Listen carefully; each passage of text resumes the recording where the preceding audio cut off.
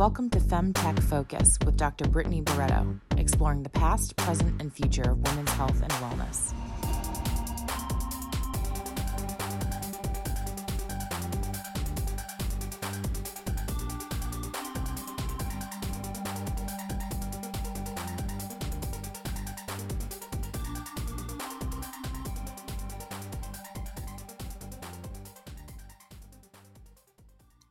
Welcome to the FemTech Focus podcast, where we have meaningful and provocative conversations with FemTech experts.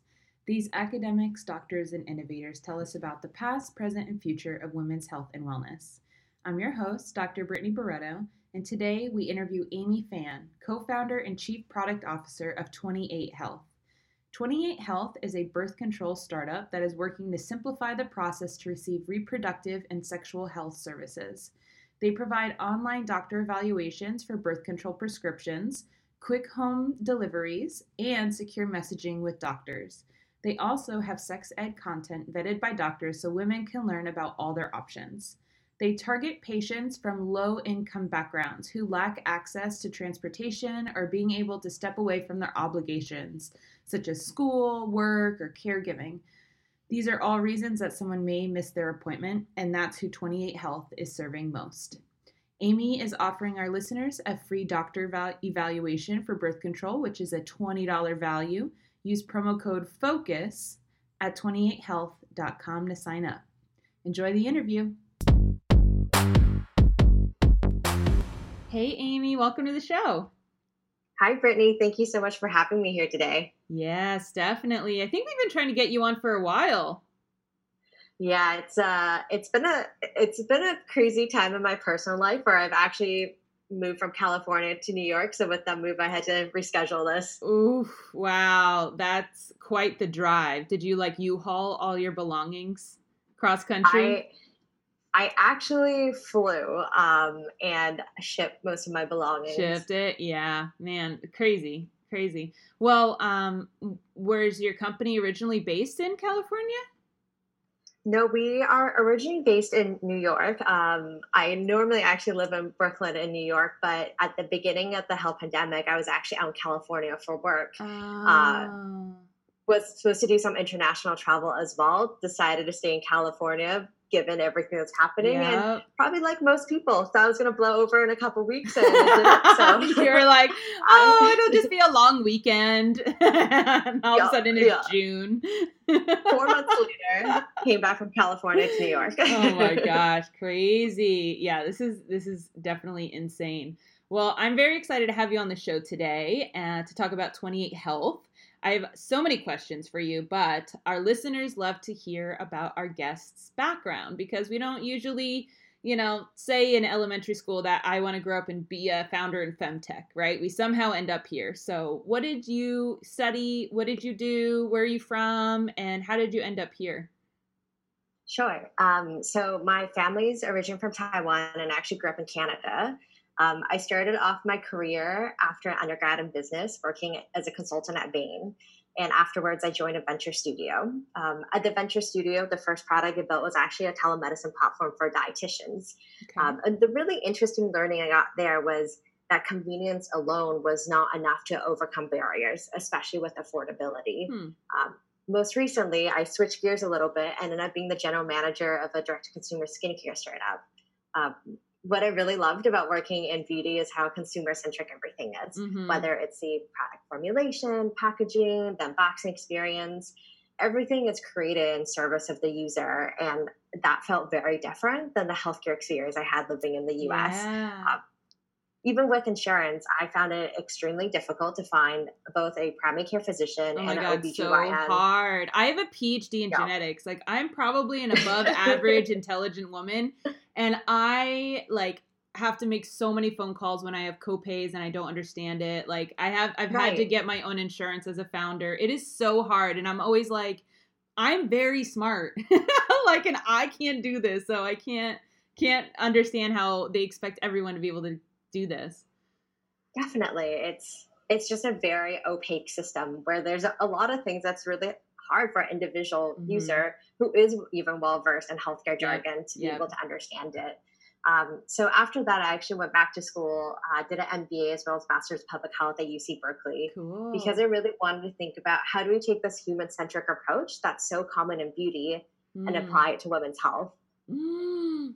Oh, I love it. I love it because I don't know, maybe you're going to get into this, but something we've noticed, you're our 50-second interviewee, right? So we have all these data, all this story, and what we're realizing Yeah. is that femtech companies are the most successful when they are very personal with their consumer, the woman consumer, when they're like their friend, they're like, hey, listen, you Mhm. gotta, I know you gotta trust me for you to buy this from me. And so I'm gonna be real open and honest and authentic and this very approachable brand. Is that what you've noticed as well? Yeah, I mean, at the end of the day, I think, particularly in reproductive health, women don't want to be treated as if they're truly our patient. They don't want to be in a Mm, sterile environment where they feel like, oh, I have some sort of sickness or illness. Particularly for us, where yeah. we deal with birth control and being able to give birth and wanting to family plan is not a sickness. So I think really adopting a different lens to it is really important Oh, I about love how that. you actually visualize the experience. Yes, yes. I've never thought about that for like birth control and fertility, that it is about connecting with the female consumer, but it's also about like, you're not sick, you're not defective. Like, this is just Yeah. something, a thing. So interesting, very interesting. Sorry, I derailed you. So keep going. So you went to school at Berkeley, MBA, Master's in Public Health. Then what happened? So during that time, I very serendipitously got connected to my co-founder, and my co-founder also brings a really interesting background. So his name is Bruno, which I think it's another piece that is interesting for a lot of folks, where there's not that many men in femtech, and Yep, I yep. actually think it's something that's really important to make sure that Yes, people yes. understand women's health is healthcare for everyone. Oh It my shouldn't God. only be women that care. Yes, this is what I say. My listeners are like, "Oh my God, Brittany's loving this," because that's what I say every week. Yes. Yeah. So meeting Bruno, I think it was so great to get his insights, particularly from his time at the Gates Foundation. So Mm, his background is he worked as a consultant at BCG for many years, focused on healthcare, mm. and also led market access and family planning, HIV, and malaria at the Gates Foundation. So he actually saw telemedicine models related to reproductive and sexual health in a lot of developing markets, and how it was able to overcome stigma that's unfortunately common worldwide, Hmm. issues around cost as well as accessibility. And he was really interested in exploring how do we take those learnings and apply in the US. And I think for us it was kind of the perfect merge of being able to do something consumer centric that we were both really passionate about. And that's how we got to 28.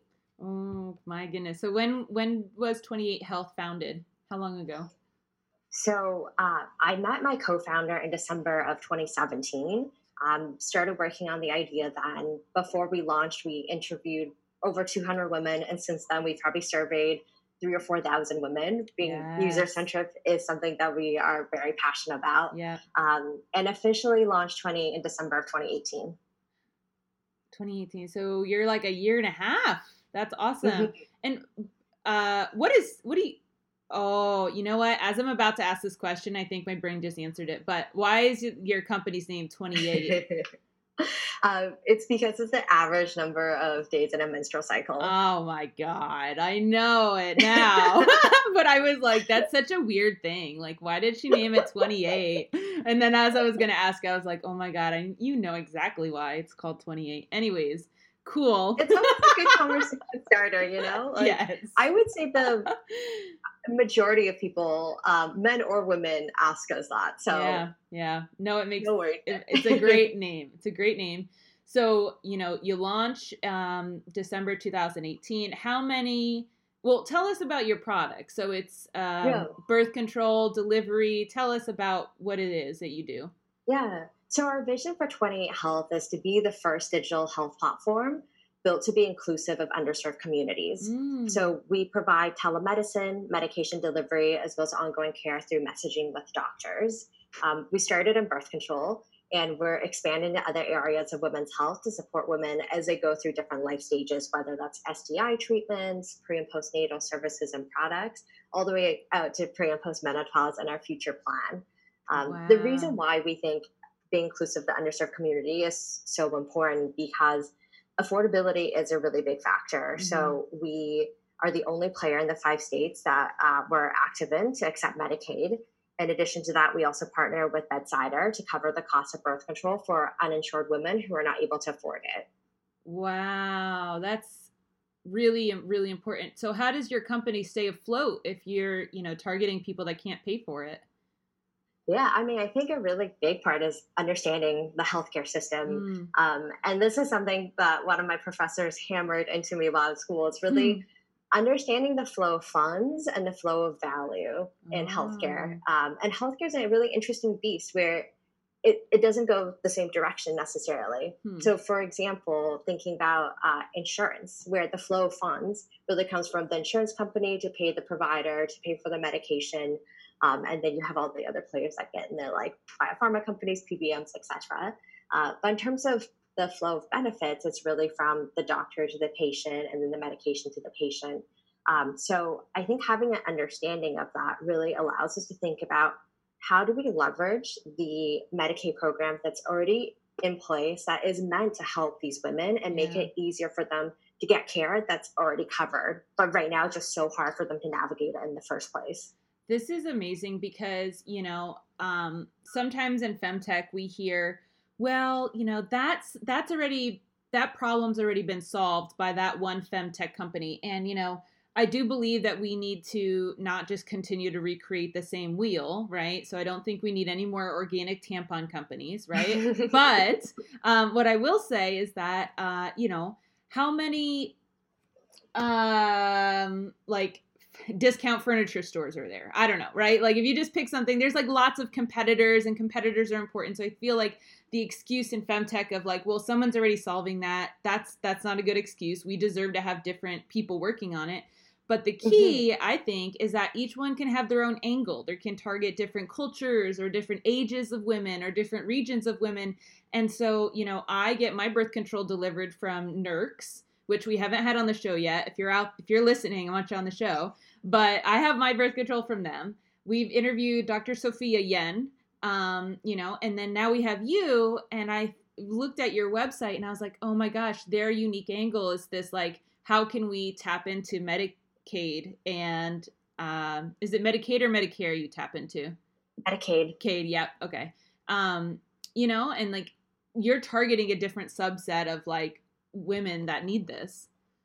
Definitely. Right. And I think what's really interesting is that birth control is a good starting point actually for a lot of companies, because if you think about just the history of birth control, where the majority of birth control brands have been around for a very long time. So from a safety perspective, it's less risky. And then also from a prescription perspective, telemedicine, while it's advanced a lot, particularly during the health pandemic, which I would say is a silver lining of it, the regulations are still really far behind. So with something like birth control, it's actually a really good initial test market for a lot of companies to start with. But the other piece, I think, exactly to your point, is that we also shouldn't limit choice. The whole idea is that to give women more options across the board. Give us options. Give us options. Yes. How many prescriptions have run through your organization? Oh, that is a good question. In the sense that the way we think about it is typically number of users, which are probably pretty analogous to number of prescriptions, other than the users that, of course, have stayed with us for over a year, and the prescriptions you have to rewrite every year. Yeah.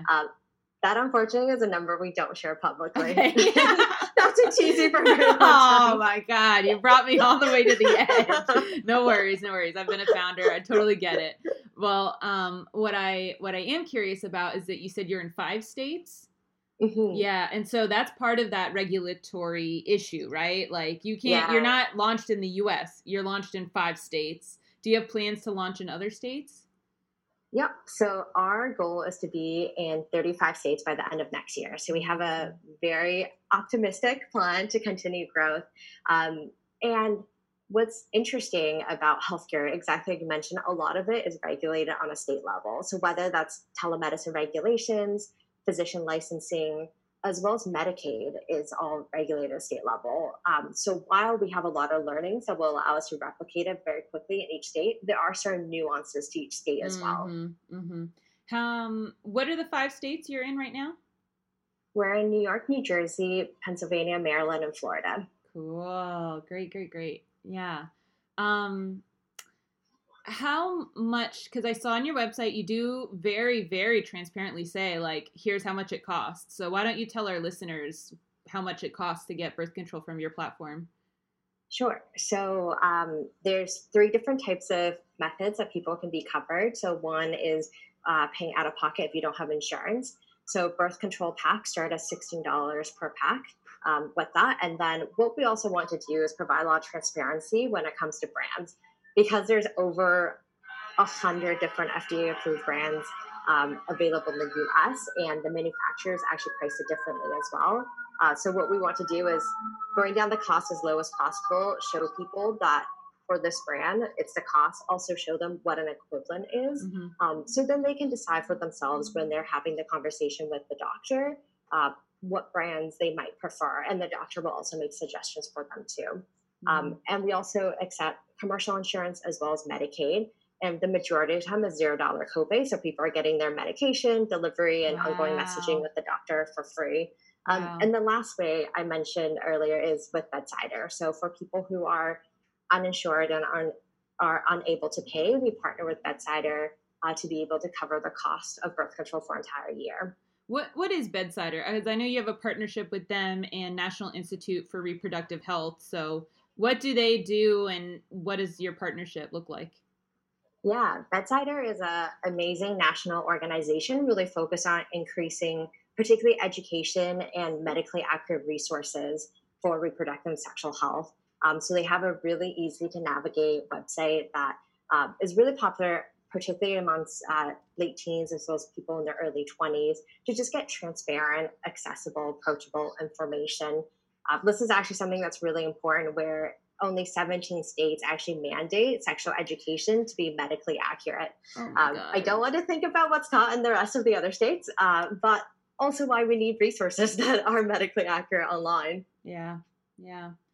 Oh my gosh, that's always just like pause. I'm like, oh my God, that's not even half of the states, y'all. Yeah. So Bedsider helps with the information is what I'm getting. Mm-hmm. Okay. All right. Yeah. And so in terms of our partnership with these organizations, so we donate 2% of our revenues, 1% to Bedsider and the other 1% to the National Institute for Reproductive Health. That's amazing. Yeah, because our vision when it comes to birth control is that it should be free. It should be free and accessible for everyone across the US. And while we're not able to do that yet today, we're going to support these great national organizations that are continuing to advance access so that we're building the foundations. Mm-hmm.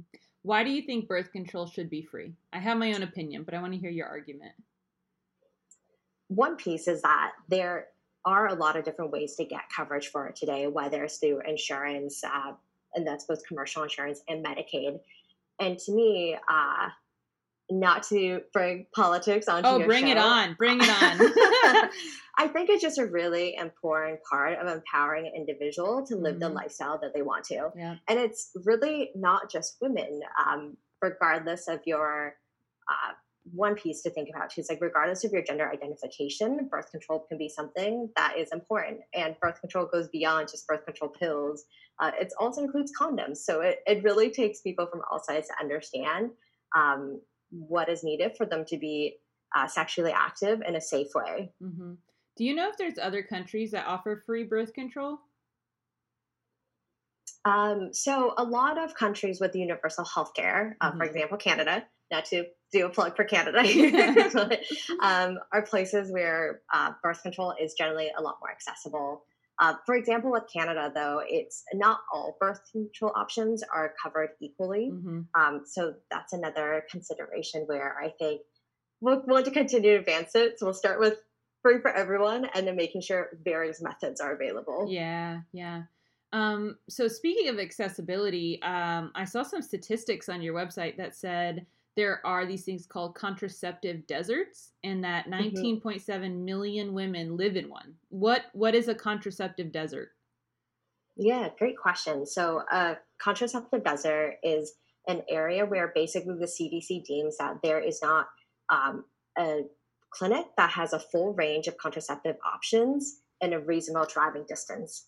And there Whoa. are many counties that actually have zero of those clinics. And that's what Wow. creates these contraceptive deserts. Another plug I'll make for Bedsider is that Bedsider, as well as their parent organization, Power to Decide, Power to are the decide. ones that are doing this research and actually was the ones that came up with the statistic, and also why it's important to support nonprofits doing research work as Mm-hmm. well. Wow. So incredible. When did you come up with that like 2% donation thing? Like when you started the company? Like was that something like in your bones that was from the beginning or was that something that kind of evolved? Yeah, it's something that we started from the very beginning because for us, we always wanted to be a mission driven company. And even when we go out and talk to investors, we view our North Star as we want to Mm, serve underserved populations because we know there are so many more barriers to them. And even though there are probably more profitable ways to grow within the healthcare system, to us it's not about that. It's really about how do we get people access who need it the most. And I think making that commitment really early on is also just a reaffirmation for ourselves about the yeah. mission. Oh my gosh. That is incredible, you know?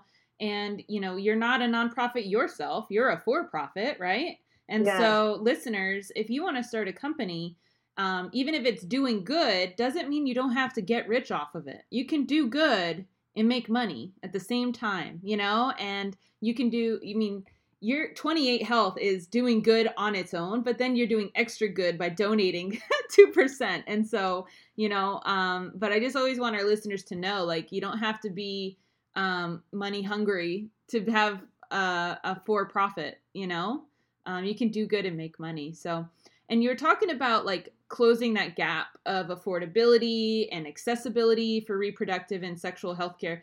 Besides your company, which is obviously doing amazing things, and those nonprofits, like what are other ways do you think that we can close this gap? yeah. I would say one of the biggest pieces is really thinking about policy, Mm, particularly when it comes to healthcare policy, because it's regulated on a state level.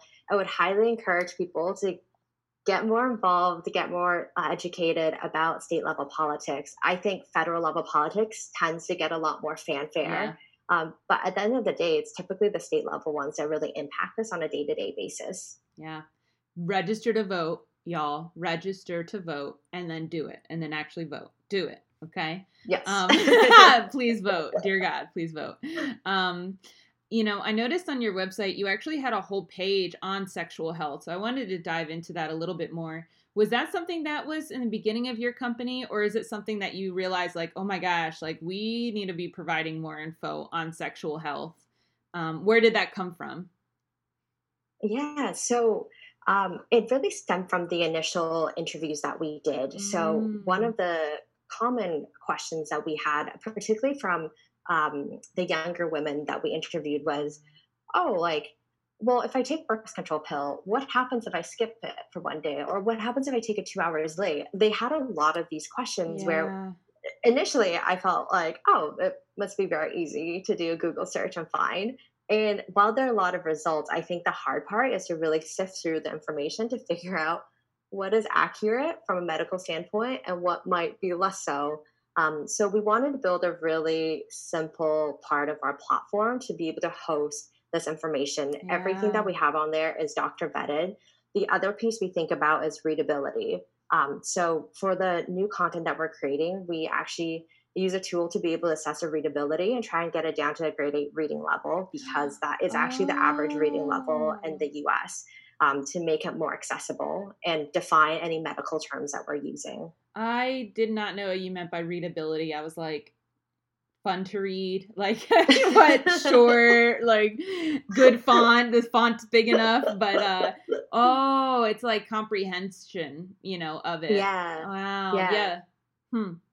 Because I mean, yeah. if So we're it comes, talking about accessibility, if people don't have accessibility to healthcare, insurance, a doctor, they may not have access to very higher education too, right? And yeah. so taking all that into account, huh?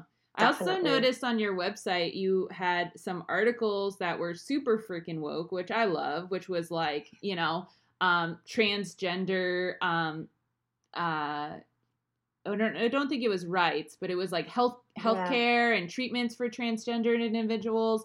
Do you Please tell me more about that? Like, is that something like, did you interview anyone that was transgendered when you were doing this user centric thing? Did you interview anyone that said like, I don't want this to ever target transgendered people? Like, how do you balance that? Yeah, and to be honest, this was something I learned along the way, and I Mm-hmm. think it was a good wake up call for myself just to also remember the implicit biases that I may have.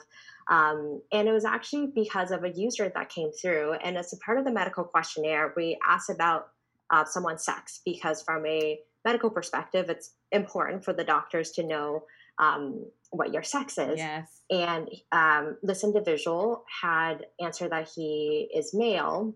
And when someone answers male on our platform, we let them know that uh, right now we don't offer birth control to men.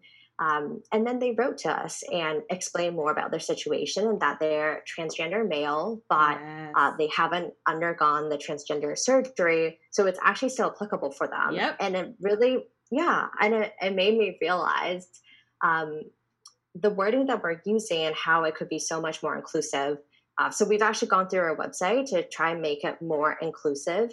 In addition, for the medical questionnaire, we have reworded it. So rather than asking about someone's gender or sex, we ask them about the sex they were assigned at birth. And we also provide explanations around specifically what that means. Yeah. The other piece, the article that you mentioned, is specifically related to the when birth control applies to someone who is transgendered or non-binary. So we explain, if you're a transgender male, at what point could birth control be a good option? What Mm. types of birth control? And similarly, if you're a transgender woman, what are some of the considerations that you should have? That being said, I think it's something that's still a learning process for us, and we want to continue to improve on. So we welcome any feedback, and Yeah. that's, I mean, we're so appreciative of it because it's another way for us to learn. Yeah. Absolutely. No, I love that. Back in the day, my biotech company was a DNA based dating app, and there was so much debate, but it was healthy and important and good debate Mhm. around when we're onboarding someone into the app. Like, what do we ask gender? Do we ask sex? Do we say, like, and if you put all the options that are available in the world, all of a sudden you have this huge list you got to scroll through, and it was like it was just a huge, huge, huge dialogue. And so I think it's really important for all the companies to be having those conversations. And I love what you said, which is, hey, I don't know everything. If you have a feeling about it, please reach out to us, and Femtech Focus is definitely the same way, where, I am very admittedly don't know everything, and I'm like, Yeah. please tell me, tell me what's up. What should I do or say?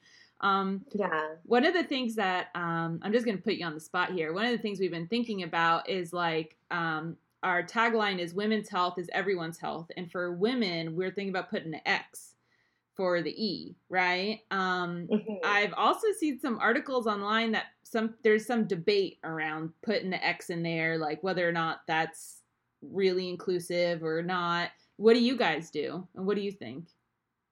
Yeah, and I think it's such an interesting question, and actually a conversation we've been having internally as well. So Yeah. whether it's women with an X, we've also seen women with a Y instead Yes. of an E, Yep. or to say femme instead of female or women. Yeah. Um, and where we arrived on for our homepage is actually, as much as possible, to say individual, Yeah. to, in some ways, to make it broader. Yeah. Um, and I think it's a really valid question that you have, and something that I think, particularly for investor conversations, that I'm still trying to find the Mm-hmm. right words, Yeah. because it's much easier for investors to understand that we're a women's health company, Yeah. um, Yeah. rather than saying we are a reproductive sexual health company. Because when we say that, I think they could also think about other categories that we're never going to play in, like erectile dysfunction. Yeah. Yeah. Or fertility. Like, how do you do IVF or something, right? Like, Right. yeah.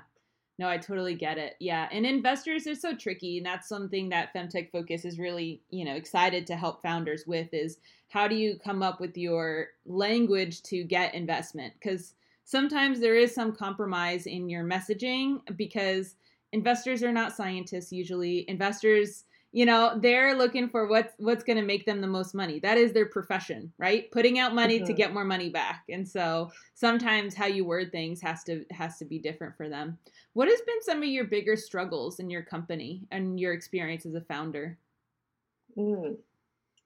I would say a struggle I had earlier on, and I will say I've even noticed a shift during the short lifetime of Twentyeight, was actually talking to investors at the very beginning. Mm-hmm. I still remember one of the investor meetings I had where I was in a room. This is definitely not a rare story, but I was in a room with four men who were middle aged, all white.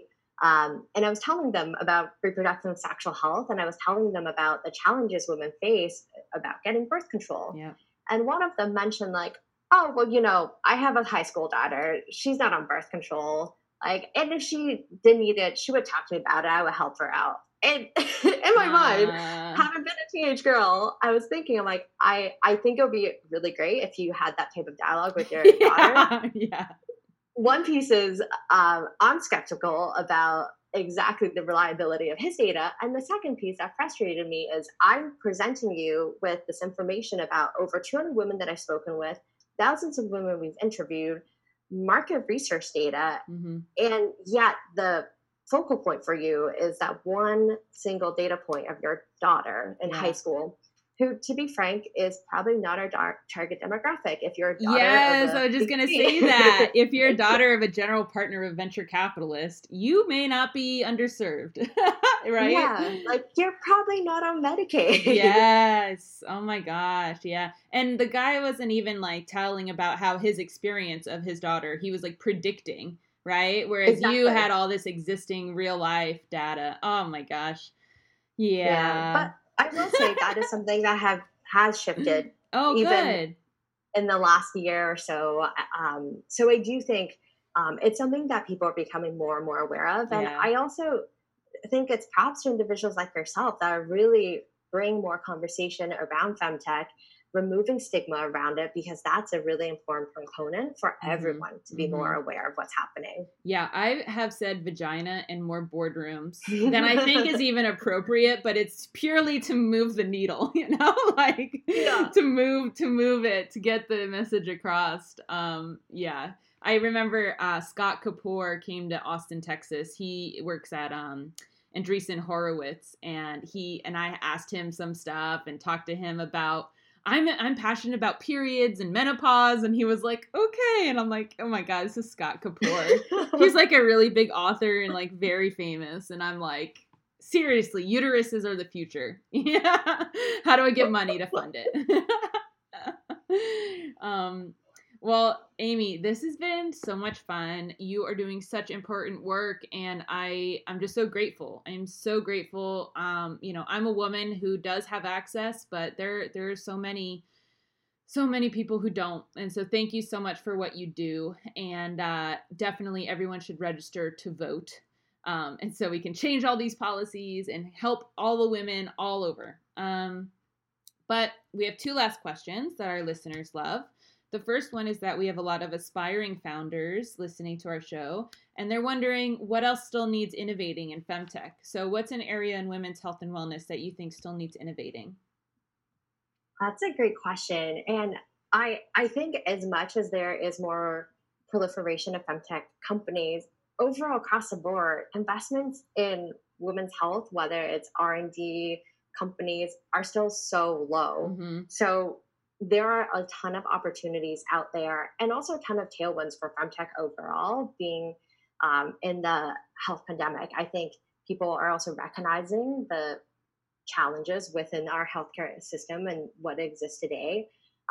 There's also a lot of potential for launching new businesses right now, because from a tactical perspective, the customer cost of acquisition has typically gone down very significantly. So I think it's a really interesting time for people to test something out. And at the end of the day, I think it's really important to do something you're passionate about, because you're going to live it day in and day out. And if you're really passionate about it, you really understand the area, you will find the opportunities there and the insight that no one else knows. I love that. I love it. And I find that a lot of times the thing you're most passionate about is because you've personally experienced it, right? We have so many founders Mhm. that come on the show that are like, yeah, I was struggling with this problem, realized there was no solution. So that's why I started this company, right? Yeah. So, listeners, if you are struggling with something, you could be the one to make the solution, you know? And even if it's not a big struggle, it's a minor inconvenience. Women, we deserve all the good things, right? We don't have to be told to just deal with any level of pain or discomfort or inconvenience. And like, there's solutions that you don't have to cure cancer, right? You can even have solutions that are seem more minor but are absolutely, big business potential and could help women. Our last question is, what do you think the femtech industry as a whole needs the most right now in order to be successful? I would love to encourage more women and men or people of any sexual orientation or Yeah. gender identification to be entrepreneurs in this space. I think Yeah. there's so much that needs to be done. And on the flip side, also for more investors to be excited Hmm. about the space and to get involved and really understand what femtech means. So hopefully no one else is having the same experience I did, where you have to explain why someone's teenage daughter might not be comfortable talking to their dad about birth control. Yes, I love it. More founders, more investors. Amy, thank you so much for your time today. I really, really appreciate it. And I again, very grateful for the work you're doing. It's important. Thank you, Brittany. And one last thing I wanted to add is during the health pandemic, what we're doing is actually waiving our doctor evaluation fees for birth control. And we would love to extend that to your users as well. So if they use the code FOCUS, they'll be able to waive that $20 fee. Oh my gosh. Thank you, Amy. Yes, listeners, getting the perks by being a subscriber. That's awesome. Thank you so much. Focus for to waive the fee. That's amazing. Thank you, Amy, so much. Thanks, Brittany. Thank you for listening to my interview with Amy Fan, co-founder and chief product officer of 28 Health. 28 Health is the only player that accepts Medicaid in New York, New Jersey, Maryland, Pennsylvania, and soon Florida. Medicaid has great coverage for reproductive and sexual services, and 28 Health is on a mission to provide high-quality healthcare that is accessible to women in need. Don't forget, listeners, you can use promo code FOCUS at 28health.com to get a free doctor evaluation for birth control, which is a $20 value. Alrighty, Fem fans, if you love our content, then please consider donating to Femtech Focus, which is a nonprofit organization. Your contributions go directly to helping us elevate the femtech industry. You can also support the show by sharing it with a friend, subscribing, and leaving a review. To stay up to date on femtech news and events, subscribe to our newsletter and join our virtual community at femtechfocus.org. Until next time, keep innovating because improving women's health and wellness improves everyone's health and wellness.